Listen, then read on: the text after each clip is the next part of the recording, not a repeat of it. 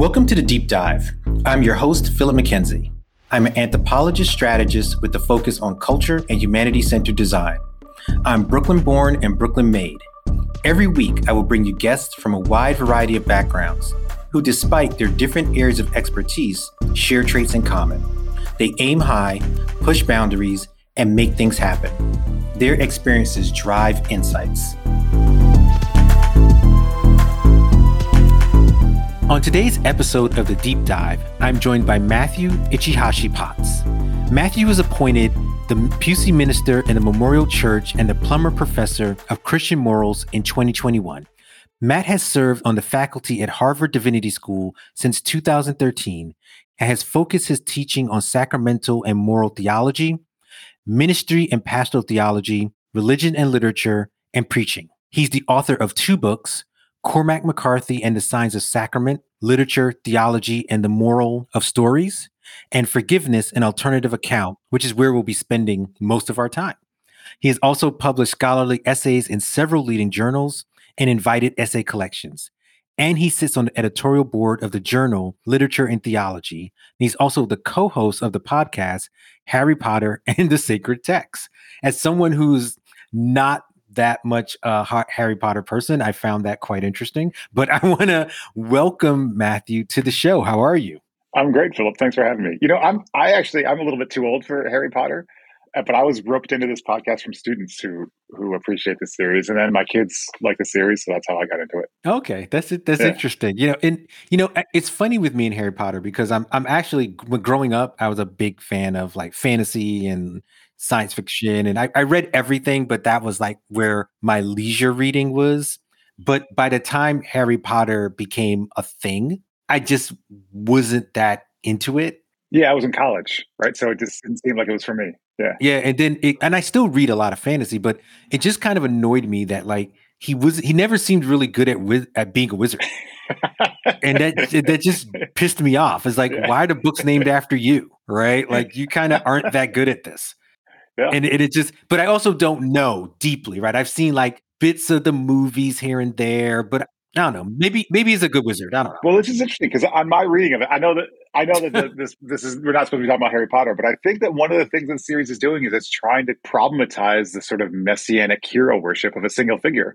And so like the point is that like everyone thinks Harry's the one, but by the end of the series, what you figure out is that, oh no, it's the whole community has to rally. Like we can't do this. No one can do this on their own, even the boy who lived or whatever. But if folks want to hear more about that, they can listen to my podcast. Not this one. Absolutely. We're not going to go too far off the rails, even though this is a show that prides itself on being able to take meandering journeys from time to time. But forgiveness, an alternative account. And I jokingly said at the beginning of this before I even hit record, light topic, right? But not a light topic, right? Like this is actually, this is a topic that I think covers and touches on so many other related topics and really touches on how our world works in many ways. And, for a long time, listeners of the show, they'll know that I'm not a religious person. I am an atheist, so I'm not one that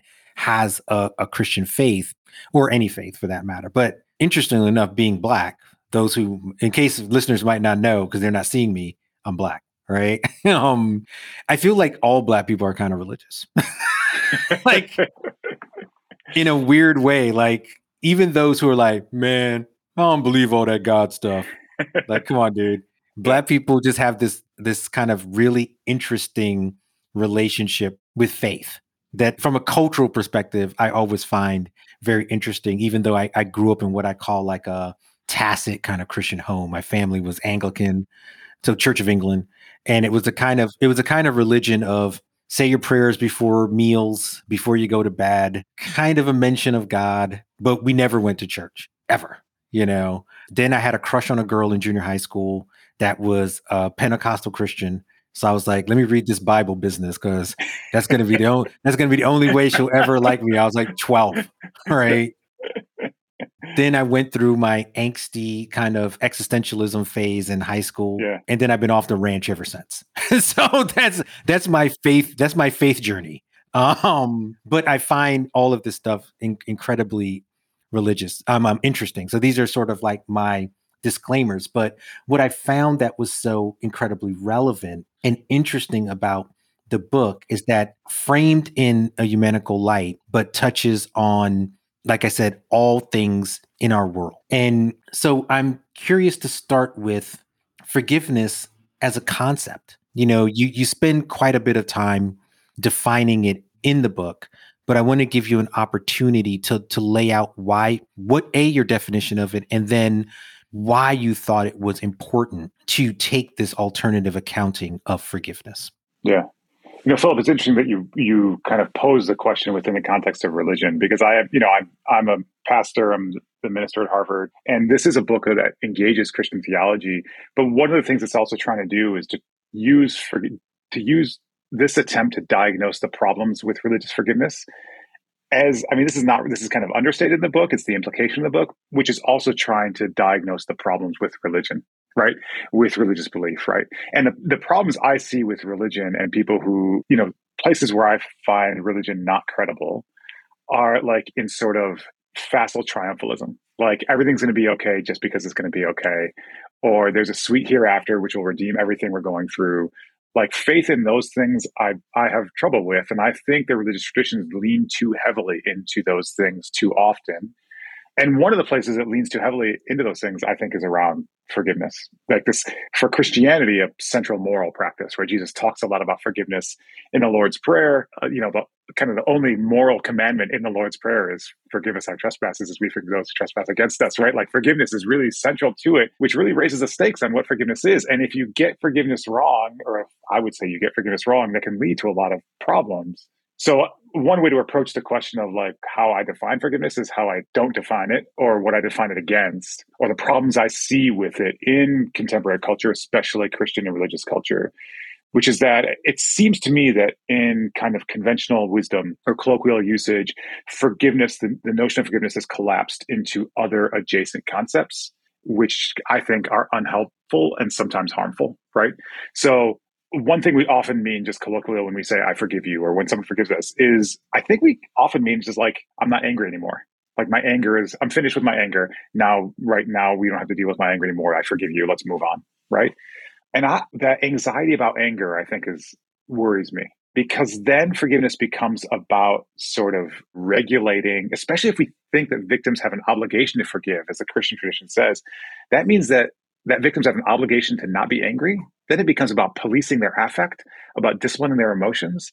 And that's hard, because hurt hurts. I mean, when people have been wounded by the world or by others, their emotions are stirred up and they are going to feel things. Like trauma leads to affective and emotional response. And people who have been harmed, I think they have a right to feel angry, right? Like, I think Christian ethics should not be in the business of policing people's feelings. It should be about reflecting upon what you do with those feelings. Like, how do you act, right? And so I worry about forgiveness becoming equated with the policing of affect, the policing of emotion, telling victims especially, oh no, if you're going to forgive me, you're not allowed to be angry at me anymore, right? The most compelling examples of forgiveness that I see are people who are willing to say, no, I am angry at you because you harmed me. I forgive you, but I'm still angry because the harm has not been redressed or whatever. So then that makes me say, okay, so what is forgiveness, right? So if it's not giving up anger, it's something else. If I can be angry and still forgive you, what is it? And I'll bracket that for a second. The other thing that I think forgiveness too often and often harmfully collapses with is the notion of reconciliation, right? So like when I say I forgive you, it means, okay, we're good.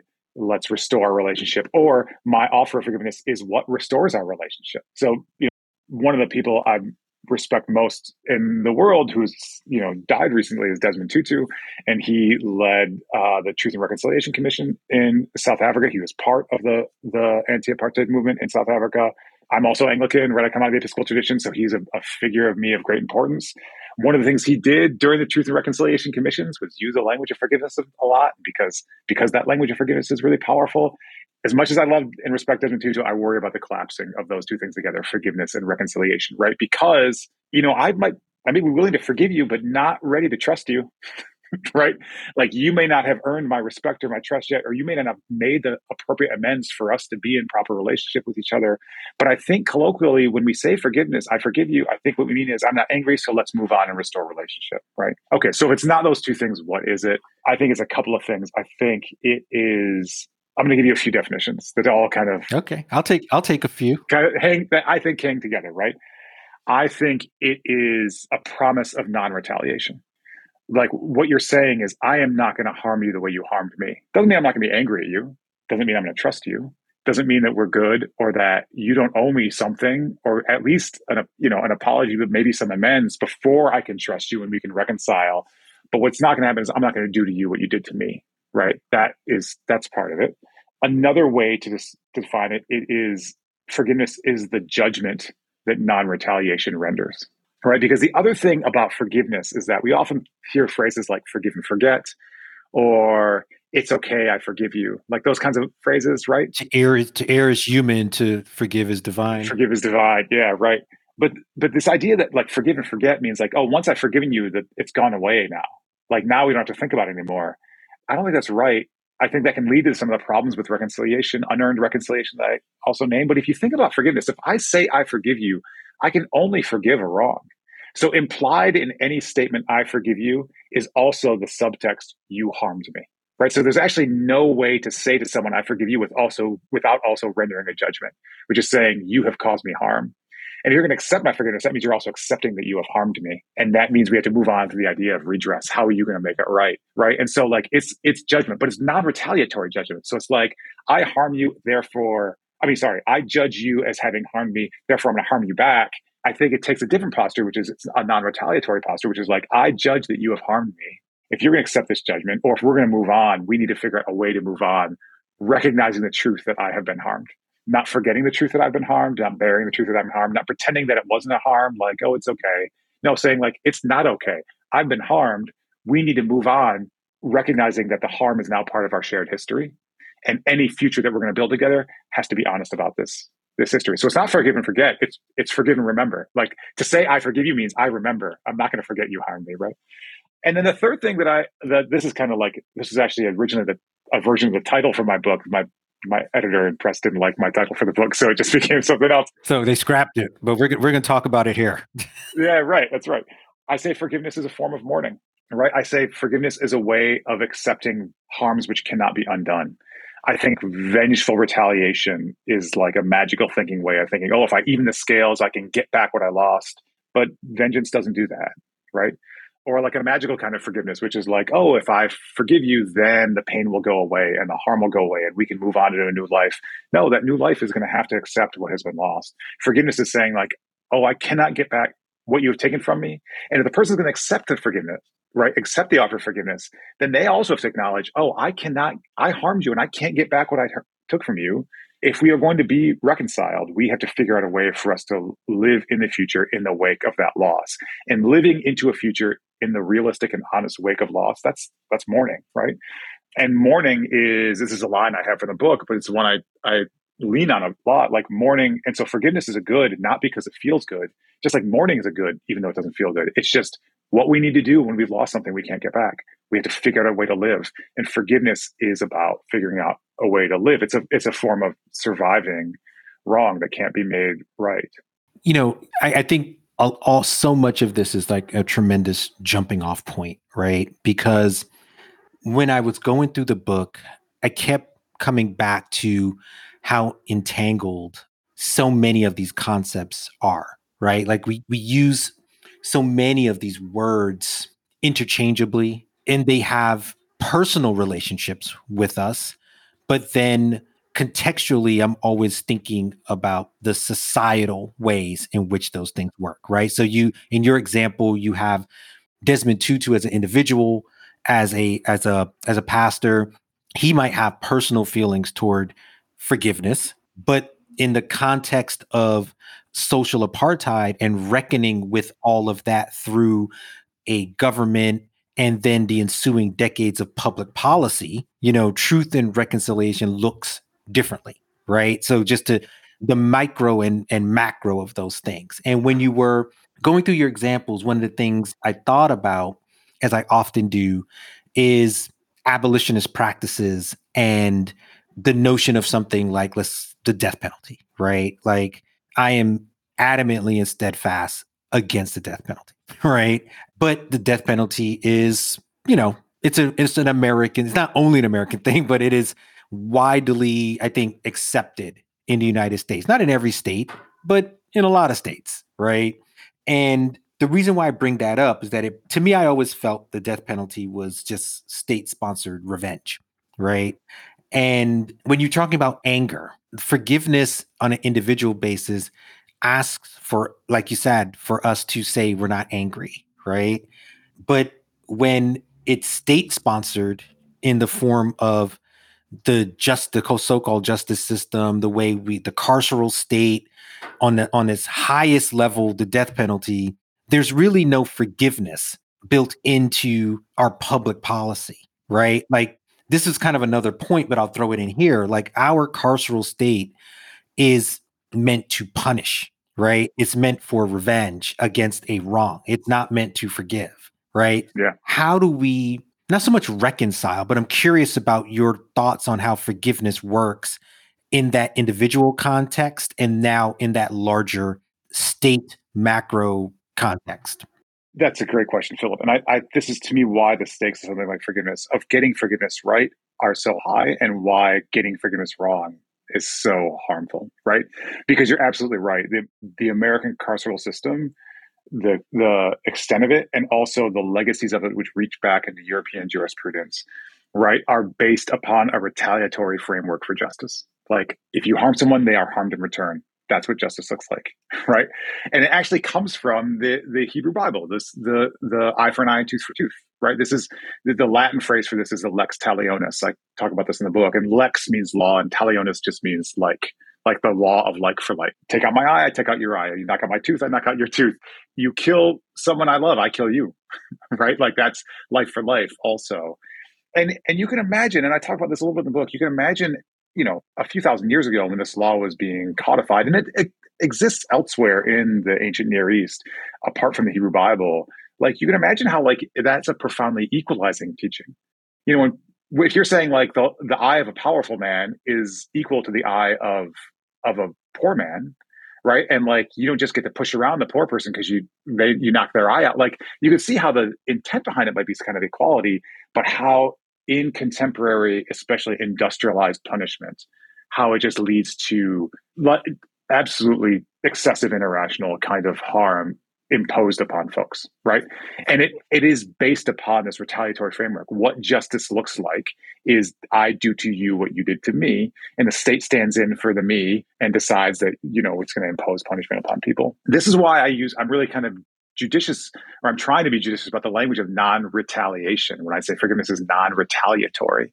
I, you know, I did that on purpose because I think that when Jesus talks about forgiveness and the forgiveness that comes out of the New Testament is trying to take up some of the spirit of that teaching about retaliation, the lex talionis, which is each person's equal before God, but trying to turn it away from the idea of like equal punishment towards something else, right? And that the forms of justice, if we think about forgiveness, then the forms of justice that start to arise look more like restorative justice, right? Not like, oh, the way to be fair is for me to pluck out your eye if you pluck my eye out. By the way, we don't do that, right? By the way, they never did that. We don't have any historical evidence that, from a very early stage in the ancient Israelites didn't pluck out eyes. They just assigned a fee instead of plucking out an eye. There was always like this, like the stand-in punishment instead of the actual like for like. More of a metaphor. Yeah, right. So it was never like for like. It's always something else. So it's always pointing to this idea of equality. How do we treat people equally? What I see going on in the New Testament, the Christian New Testament, and I'll speak more religiously here, is like what's equal between me and my enemy is that God loves us both, right? And so like what we need to do is figure out how to build a future together, how to accept what has been lost and figure out how do we live with each other without harming each other anymore. That means non-retaliation rather than retaliation. That means restorative justice rather than retaliatory justice. I mean, you can see there are scholars who worked on this stuff. There's a book called, the scholar's name is Timothy Gorange, and the book's called God's Just Vengeance. And it basically shows how Christian theology's idea of sin and wrongdoing is a debt to be paid just is the psychology which structures all of criminal justice in the West, right? And this is why I want to turn to mourning rather than a debt to be paid, right? Like if you take $5 from me, you can pay me back, and then we're even, right? But that has nothing to do with mourning. But if you wrong me in some fundamental way, or kill someone I love, like that can't be got back. There's no payment that compensates for that. We have to come up with a different solution than payment to live with that problem.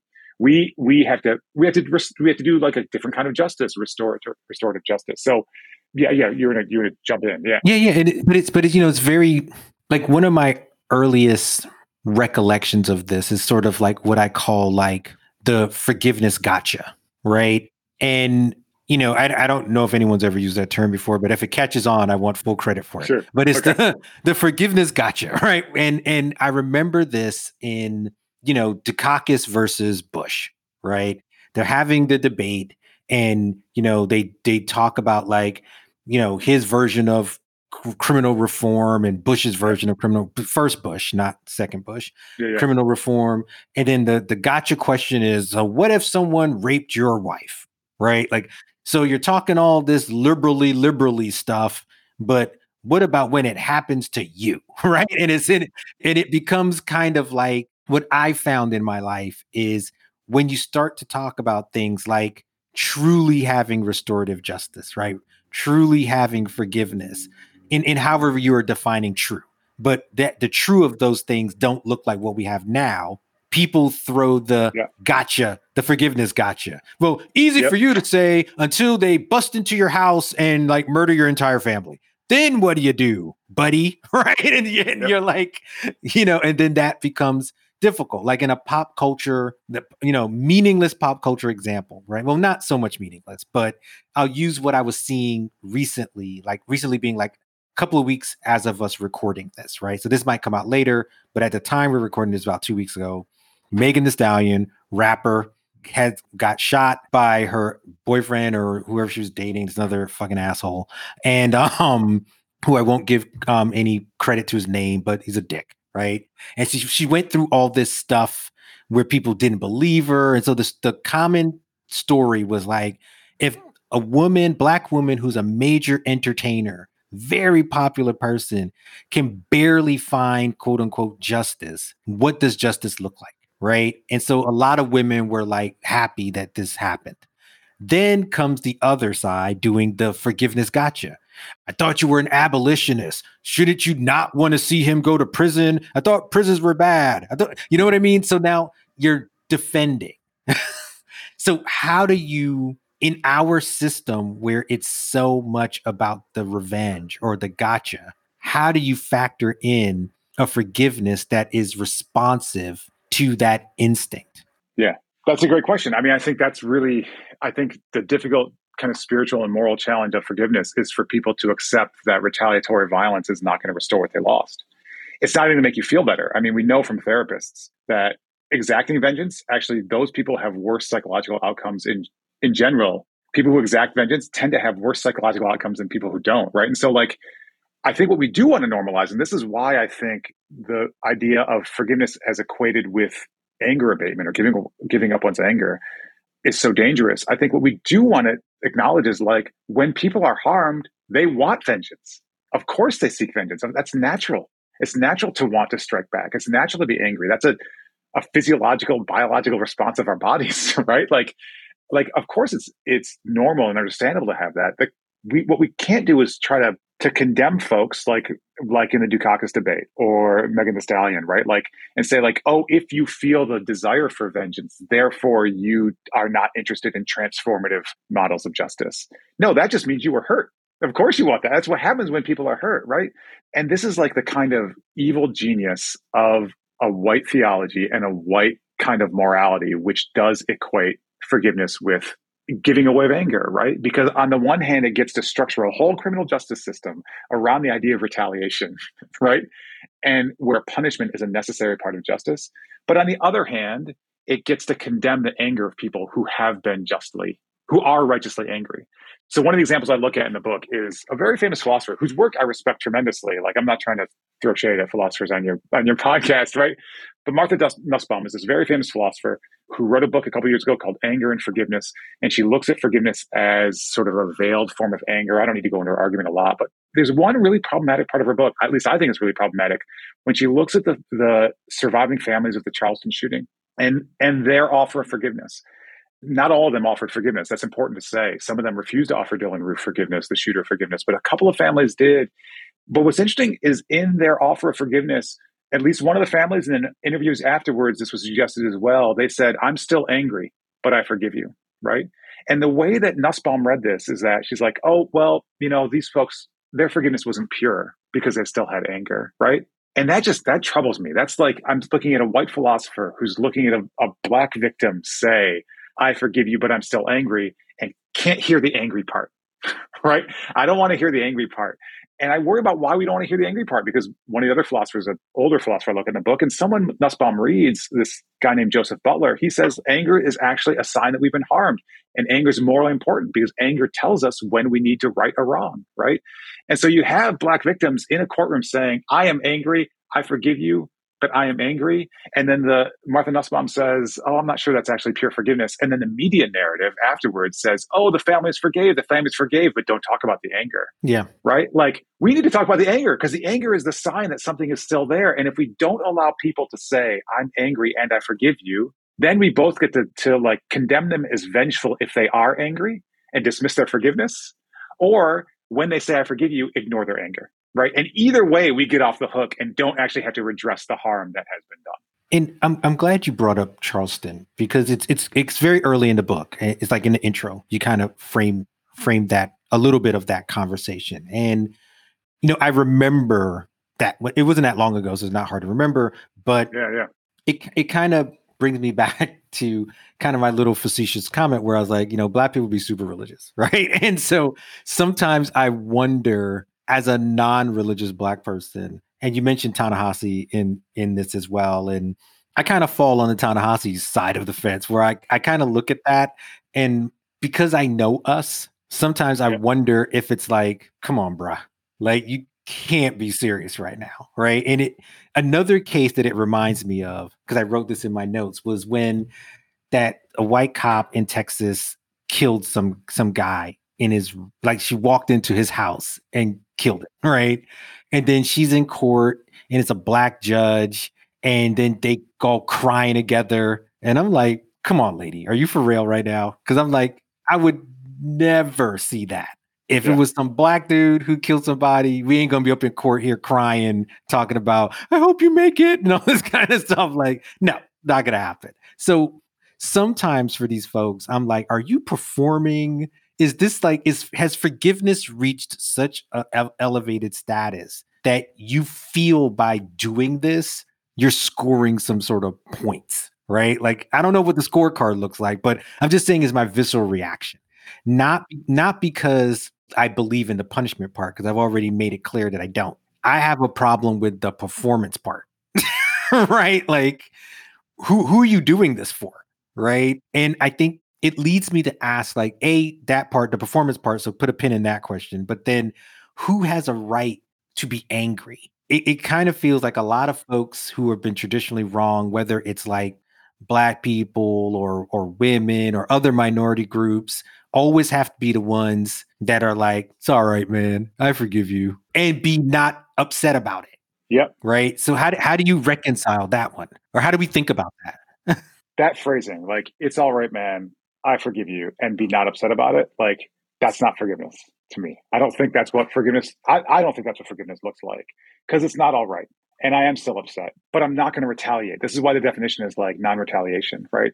So, and this is why, especially as a person who's not black, right? Like, I don't want to try to analyze the kind of performance of these families, right? And I've never spoken to these families. I don't want to try to Yeah. But it's a general, interpret their intentions. Yeah, I know what you're saying, right? Yeah, not calling I don't think it's like they scripted it. yeah, right. But for me, when I come to their examples, like Anthony Thompson, whose wife was killed, said, "If the state puts him to death, I got no problem with that. He is not part of our life anymore. I got nothing to do with him anymore. Like, I'm moving on. I forgive him.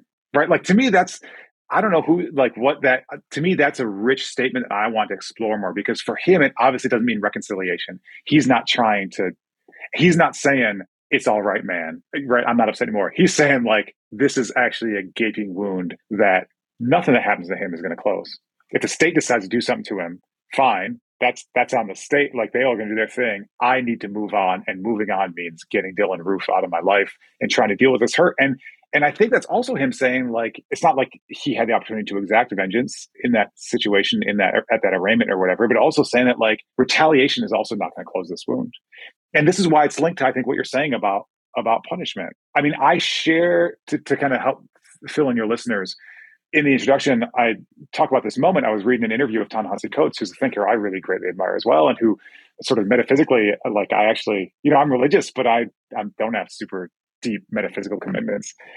So he's a person I agree with on most things. But he looked at the scene.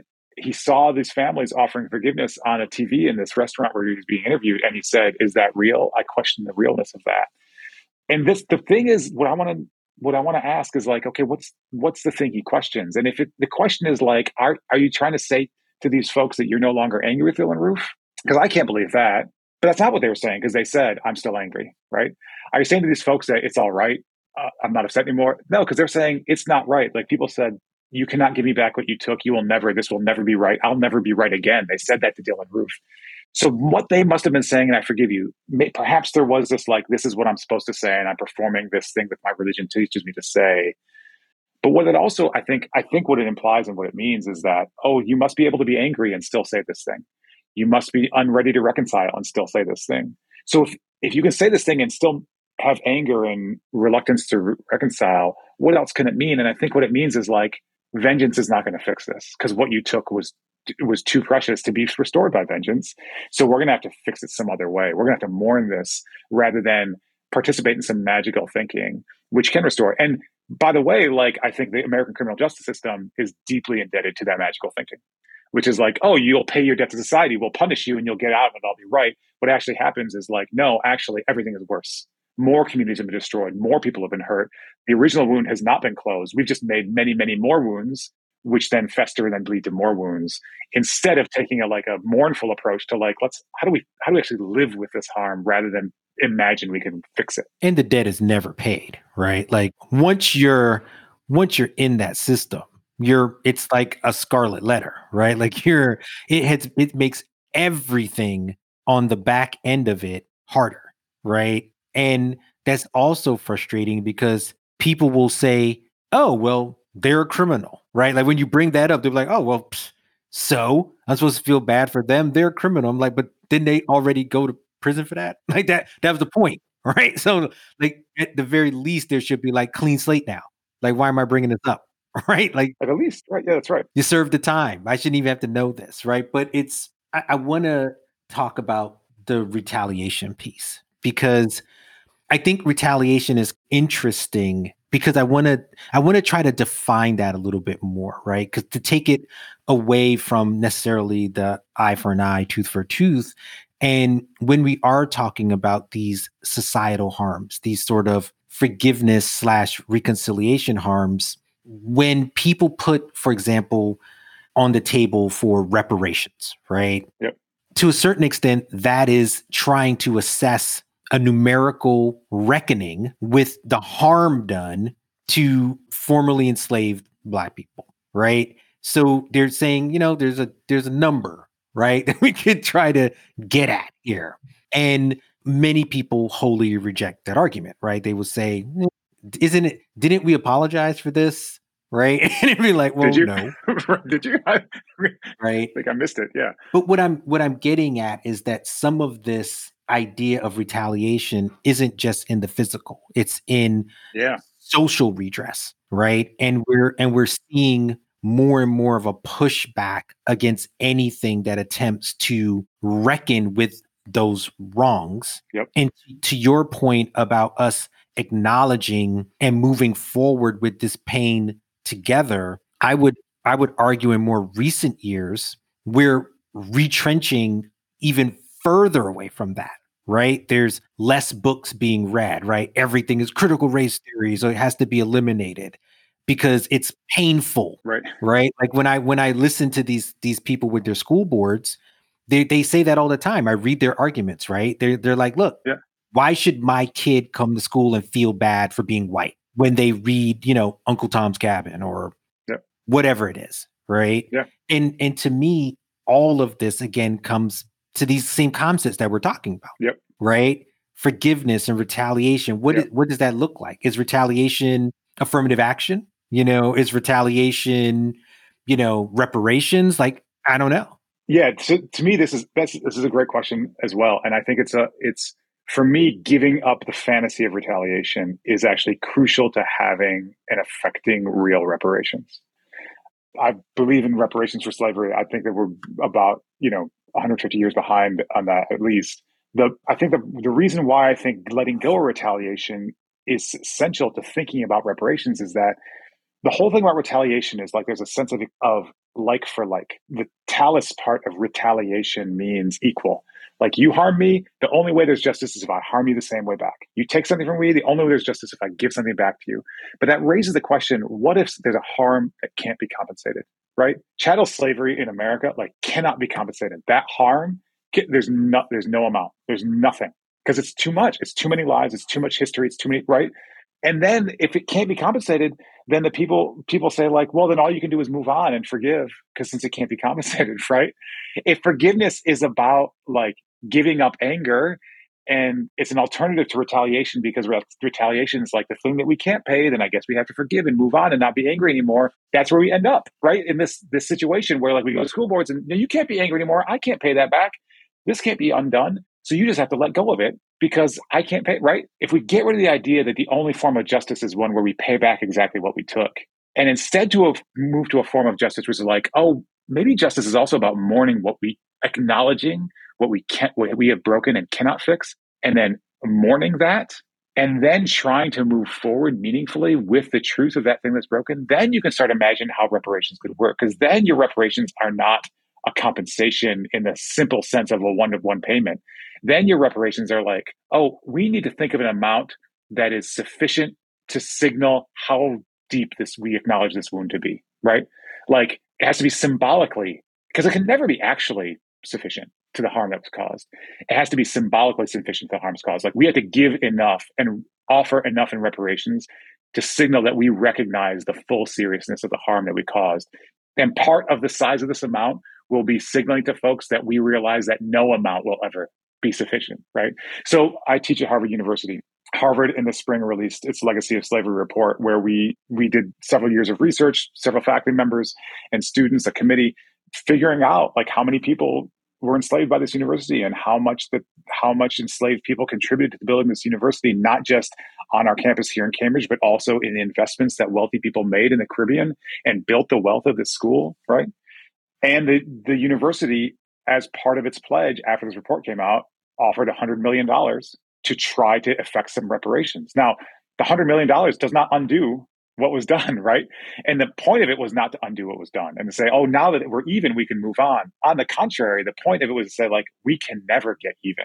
The wounds are too deep. This is supposed to be a sizable enough gift for us to signal that we know that we can't undo it and to actually build something new, right? So for me, like, yeah, for me, reparations are crucial and repair is crucial. And I think letting go of the idea that there is some punishment that can compensate for a loss is crucial to us actually having the honest conversation about what reparation is, which means going to those school board meetings and saying, yeah, we are supposed to hurt.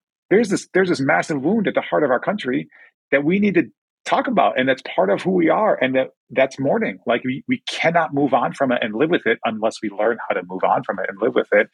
And the work of repair, the work of reparation is us acknowledging that rather than setting it aside or putting it under the table. Because the truth is, like, like there are some harms which can't be paid. And so even if we came up with a number and paid it, it would still have been done. Like the fact of that history would still be there. And so the reparation amount can't be about undoing. It has to be about building a future, a foundation for the future. And that future is critical, right? Like we're existing on stolen land, right? The indigenous genocide, right? And people always like you said, they throw their hands in the air, like, what are we to do? Right.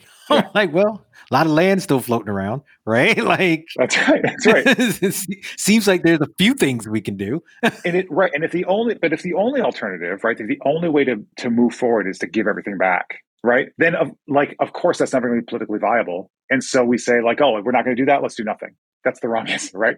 Oh, we can't give it all back. We can't undo what's done, but we have to take seriously the harm that was caused. Like then you actually get into, and I think Ta-Nehisi Coates actually writes really eloquently about reparations in this way. Like now we actually get into the serious work of thinking about how do you compensate for something that can't be compensated. And that's actually the work of healing and reparations, is talking about the brokenness that can't be healed, but then trying to figure out how we live with into a future and into new futures alongside the truth of that brokenness. And I want to get into again that notion. I mentioned it before, but it probably got a little lost as we were kind of Sure, going sure. back and forth, which is, who gets to do the work of forgiving? One of the this is kind of connected to maybe the retaliation piece, and then I'll rope it back Yeah, in.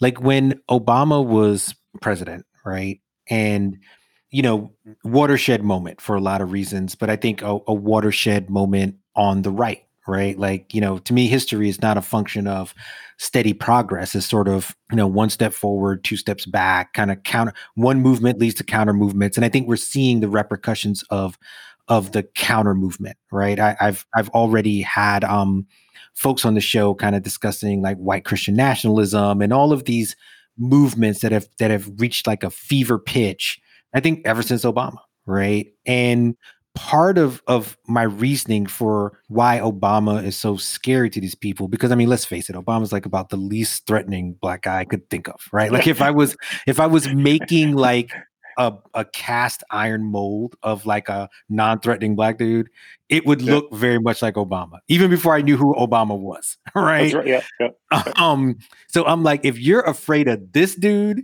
goddamn, you are just yeah, afraid of a lot, right?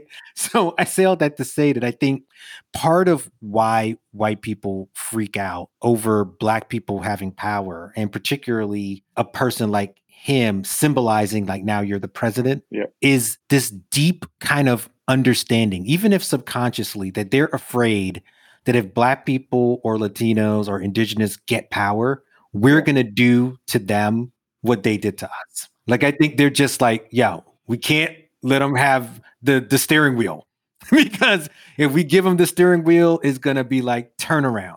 So on some level, they know how fucked this shit is. And that's why they resist the power and they react to such a fever pitch to it, right? So a theory, right? So having said that and framed it that way, it still always seems that when there's forgiveness being talked about, it's those who are aggrieved doing the forgiving, not those who have harmed kind of, asking for it. Right. So it seems like sometimes there's an uneven power dynamic. So I want to give you an opportunity to kind of share your thoughts on that unevenness.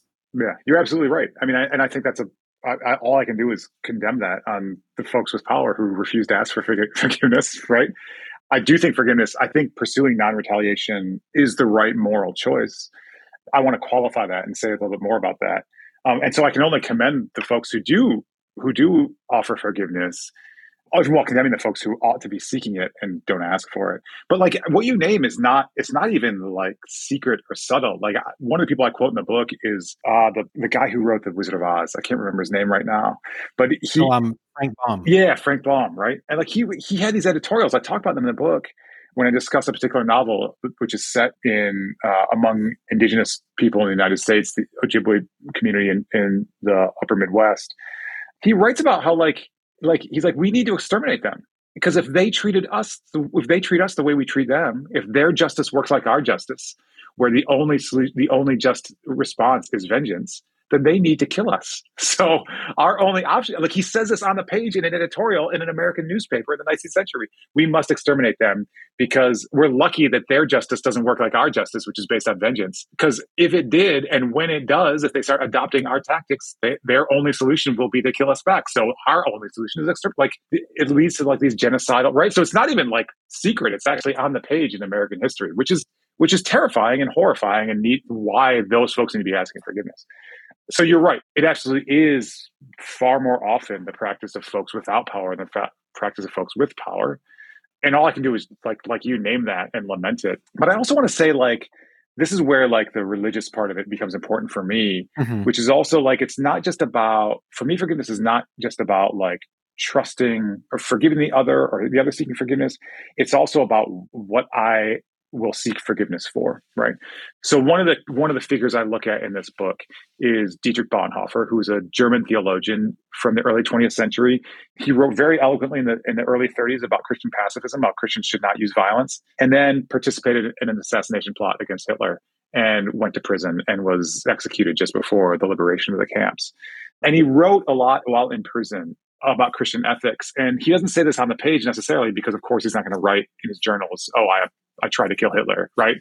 But you can see him trying to like kind of making an explanation to his future readers about how he could make this big explanation for why Christians should be pacifist and then try to kill somebody, right? Yeah. And what he says, and basically, I'm sorry he missed. yeah, and the conclusion he comes to is that we live in a world that's too broken that you can afford to be morally pure, right? Like if you're a Christian, you have this command from God, you shall not kill, and you also have a command from God to protect the weak and the vulnerable. And here we're in a situation where I cannot do both. That's not the world I've been given, right? And if all I will allow myself is to be morally pure, I will do nothing and fail in both counts, right? And so he said, what I have to do is do one of the things, in which case protect the weak and vulnerable and try to kill Hitler, right? And afterwards, I won't say, oh, I am morally pure because the right thing to do was to kill Hitler. What I'll do afterwards is say, like, I'm repent and ask forgiveness for killing this person because I had to do it. It was necessary, not justified, right?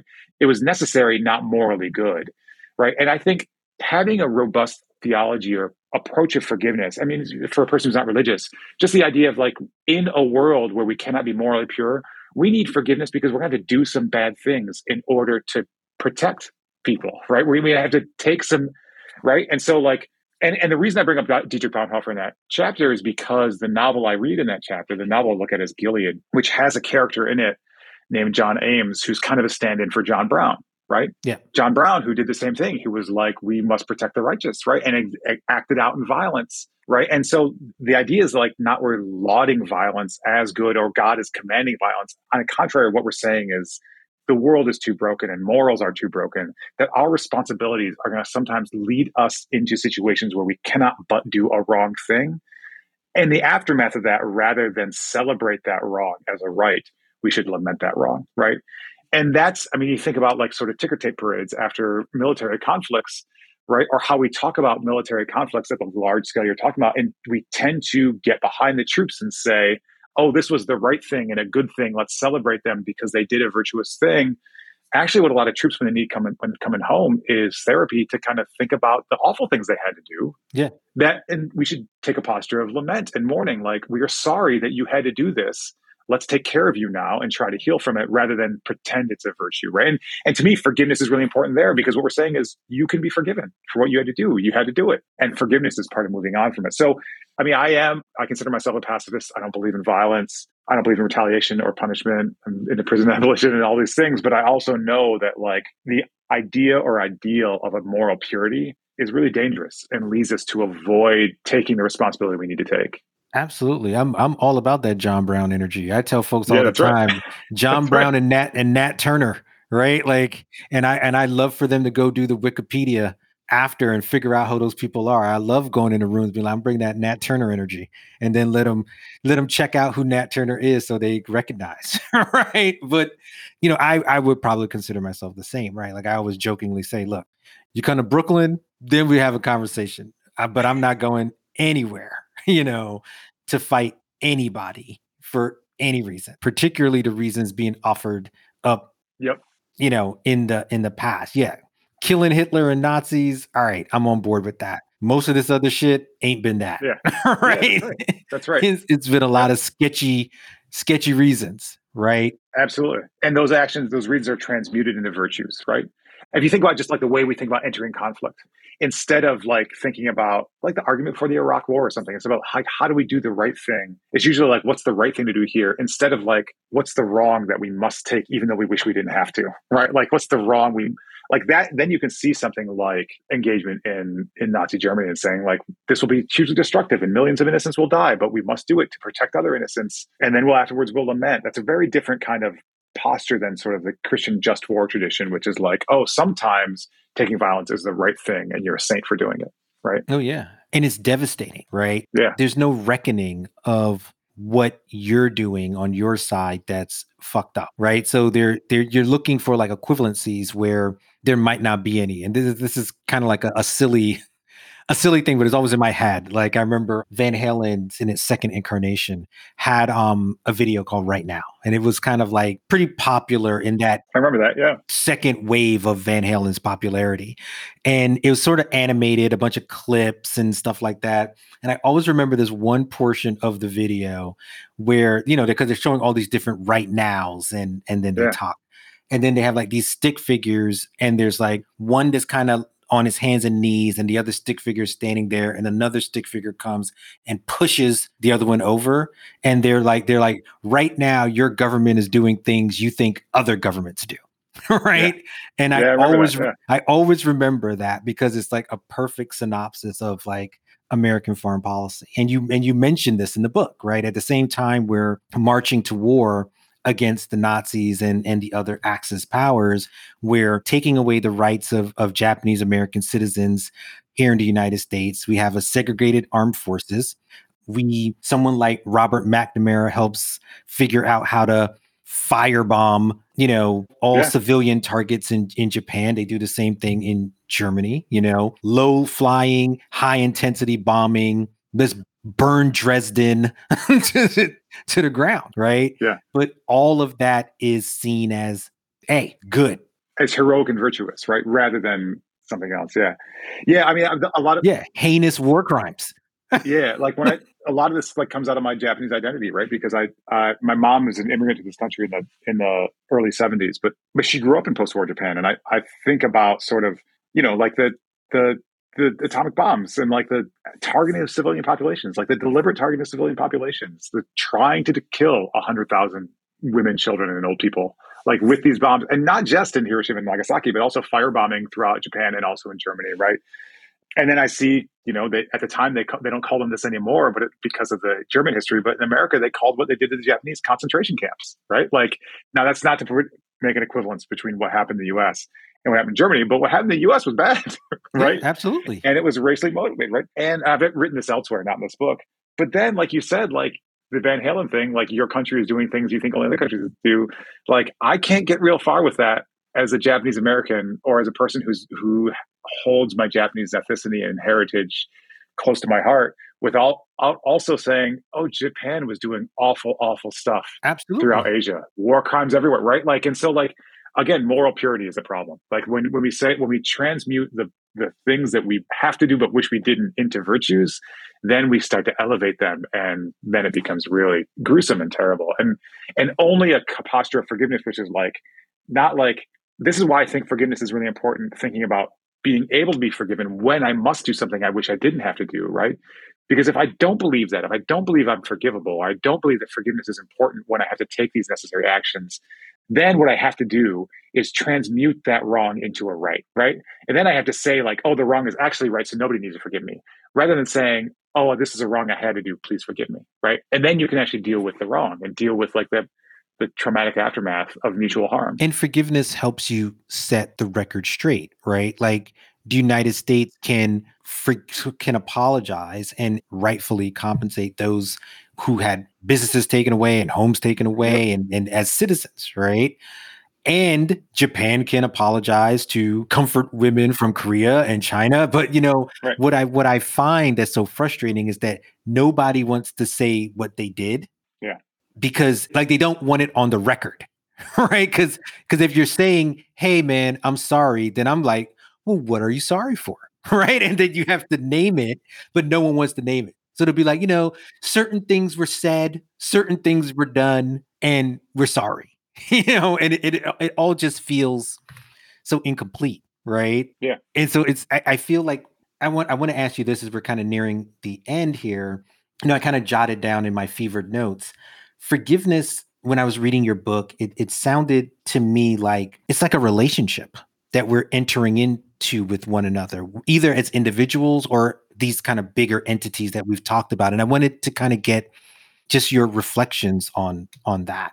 Yeah, I think that's right. I mean, the only worry I have with that is this worry I have about reconciliation, right? Like sometimes there may be some folks who I'm not going to reconcile with and I'll never reconcile with because Hmm. I'm just never going to trust them or they haven't earned it. And the only way for me to not retaliate from them is if I stay away from them, right? Like I'll turn the other cheek and then I'm going to go away because if I get close to you, I can't trust myself not to act out in my natural anger Hmm. for what, right?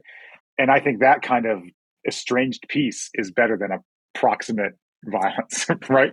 At times, right? And we see this in our personal lives too. Like there's some folks who we care about, but we can't be around them, and we just have to accept that sadness that we can't be around them because we'll hurt each other, and that right. So like, I'm not saying that's good. I'm not saying I'm saying it's better than the alternative, right? But I think it is a relationship in the sense that like it does mean. So that I'm thinking about that criticism is like the strict sense of like restored relationship. I think it is a relationship in the sense that like I actually have to think about the well-being of the other, even the person that I don't like, even the person that I don't want to be in relationship with, right? Like I might have to just be interested in their flourishing, interested in them like a happy and healthy life. Now that doesn't mean that I think I need to be part of that. It might be like I hope they figure it out someday, but I can't be responsible for helping them figure it out someday, like because they're too toxic. Like it can be that kind of thing. But I think there is something about I think there is even the decision to keep a distance, a safe distance from another person can be about self-preservation and also the preservation of the other, because what you're saying is you care about the other enough not to get into a cycle of retributive or retaliatory violence, right? And I think that means you have to like, I mean, again, I use a religious framework for it, which is that I have to admit that God loves my enemy as much as God loves me. But I don't think it needs a religious element, right? I think you can also just say like I have to acknowledge that they, even though we are at odds, that they have a basic human dignity, just like I do. Yeah. And for that reason, we need to move on, and maybe moving on means moving apart. Yeah. But right, and to me, I think in terms of acknowledging the dignity of another, regardless of what they have done, right? To me, that is relational in some sense, right? Like you're having to acknowledge their humanity in a basic sense. Yeah, absolutely. No, this is, man, we could do this all day. Like, I really, I was so excited when, I got the book and started going through it because, like I said, I think it's a topic that touches so many things in our lives, both our direct kind of personal lives, our larger societal life as people. We are the state, right? Like, we pay our taxes. We, what the state, when the state does violence, it does violence in our name, right? Whether it's the carceral state or, bombs dropped on Nagasaki or Hiroshima or Yeah, conflicts today, right? Like yeah, that violence, we're all responsible for in one way or another, because like you said, human dignity is what this is all about. And I'm a big fan of human dignity. So I'm going to skip, off the dome as a section because we spent so much good time talking about this stuff. I didn't even want to stop, okay, but I will include the drop. Oh, you know what? Before I get to the drop, okay, I'm going to take yeah, an addendum. This is another pop culture reference, right? I can't get away with asking about Will Smith and Chris Rock, right? Topics of Forgiveness was all about that when that happened. It is fresh in my yeah, mind because again, yesterday Golden Globes was on. As we were recording this, Golden Globes was on, and they had a couple of like Will Smith jabs, right? Even though this shit happened like over almost a year ago, yeah, yeah, we got to go back to the well, right? And everybody was talking about who should forgive who. Chris Rock said fucked up shit, yeah. but Will Smith went another direction. Like, who owes who the apology? Who owes who forgiveness? So, scorecard, you're the expert. Yeah. The slap heard round the world. Yeah, I mean, this is the thing again about forgiveness, which is that in so few cases is harm one directional, Hmm. right? I mean, in some cases it is, right? Or the scale is so extremely different that is effectively one directional. But at the social level, at interpersonal level, though, like it's very rarely like one directional. Or in like when states war each other, it's very rarely one directional.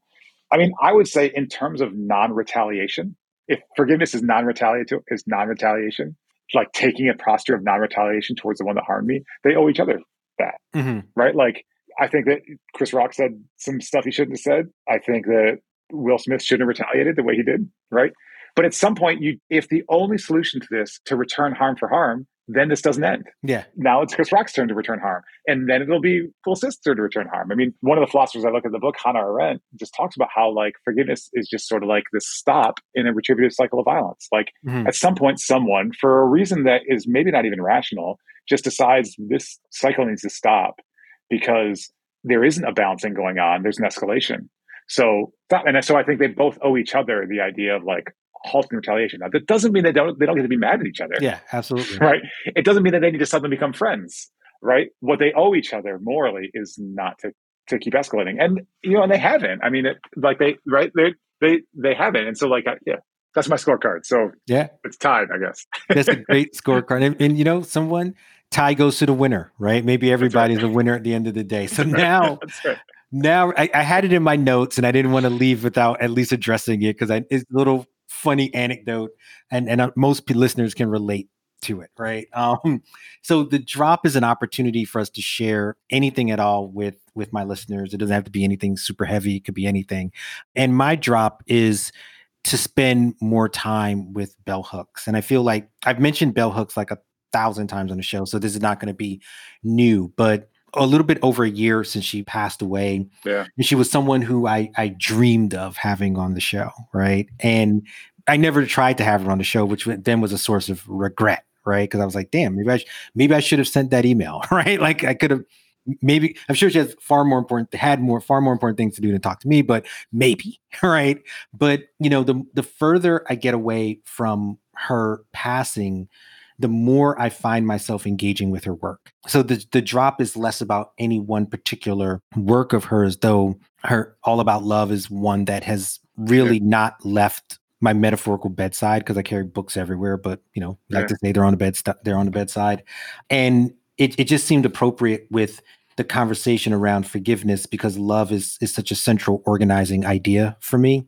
And it seems like it's connected to the conversations that we're having. So bell hooks was a master of the form. And so engage with bell hooks. And that's my drop. Yeah. Yeah. I mean, the fourth definition of forgiveness I use in the book that I could have used also is that forgiveness is the judgment love renders. Right. It's saying you wronged me, but it's now what are we going to do about it in a loving way rather than a hateful or retaliatory way. Absolutely. Yeah. My drop. I one of the things I do in the book, because I study religion and literature, is I look at literary sources, and in particular, I look at sources which aren't religious in and of themselves necessarily. And it also affords me the opportunity to kind of move outside the quote unquote Christian tradition, or at least how it's conceived as effectively white European, towards other communities and how they work these things out. So I look at Louise Erdrich and Native American communities. I look at Toni Morrison and African American community. But I think it's the recommendation I'll give is Kazuo Ishiguro, who's the author who won the Nobel Prize a couple of years ago. And the book of his I read in this book is probably my favorite of his books. I just mentioned it because we talked about fantasy to start. It's the only book that kind of delves into fantasy. He does science fiction-y type stuff sometimes. Mm-hmm. But this book, The Buried Giant, I think is a really beautiful book. It takes place in Arthurian England. There's some dragons and ogres and stuff, but that's not the biggest part of it. It's mostly just about like how we live with wrong, and at both the micro and macro level, like interpersonally when we've wronged each other, but also what do you do when whole cultures have harmed each other deeply? Like, how do you live with that? How do you live through that? And how do you move on from it? And it's a really beautiful book. And if folks know that book, and Ishiguro has worked on these questions of repentance and forgiveness since the beginning. Like, he writes about this in post-war Japan and Nagasaki and people who were part of the fascist regime there. He writes about it in England and people who were complicit in the fascist regime in England. So Ishiguro is great in general, but this book, The Buried Giant, is my Awesome. drop for your listeners. I love it. I saw it referenced, but I wasn't familiar. But now I'm gonna check it out as well. I always say my guests always add more and more books to the pile, and the piles are overflowing in this house. Yeah. Books are everywhere. Right.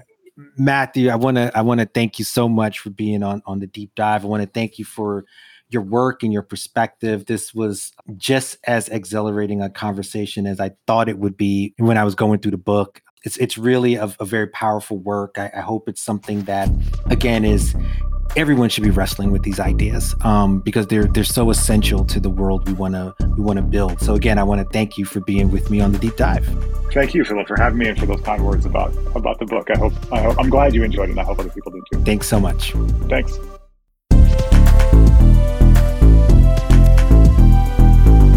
You can listen to The Deep Dive via Apple Podcasts and our website, thedeepdivepod.com. Download, subscribe, listen, and share. If you like what you're hearing and enjoy what me and the team are putting together, then leave us a review. We'd love to hear from you. You can follow me on Twitter via @FarFlungPhil. To all my listeners, wherever you are in the world, I thank you. See you on the other side.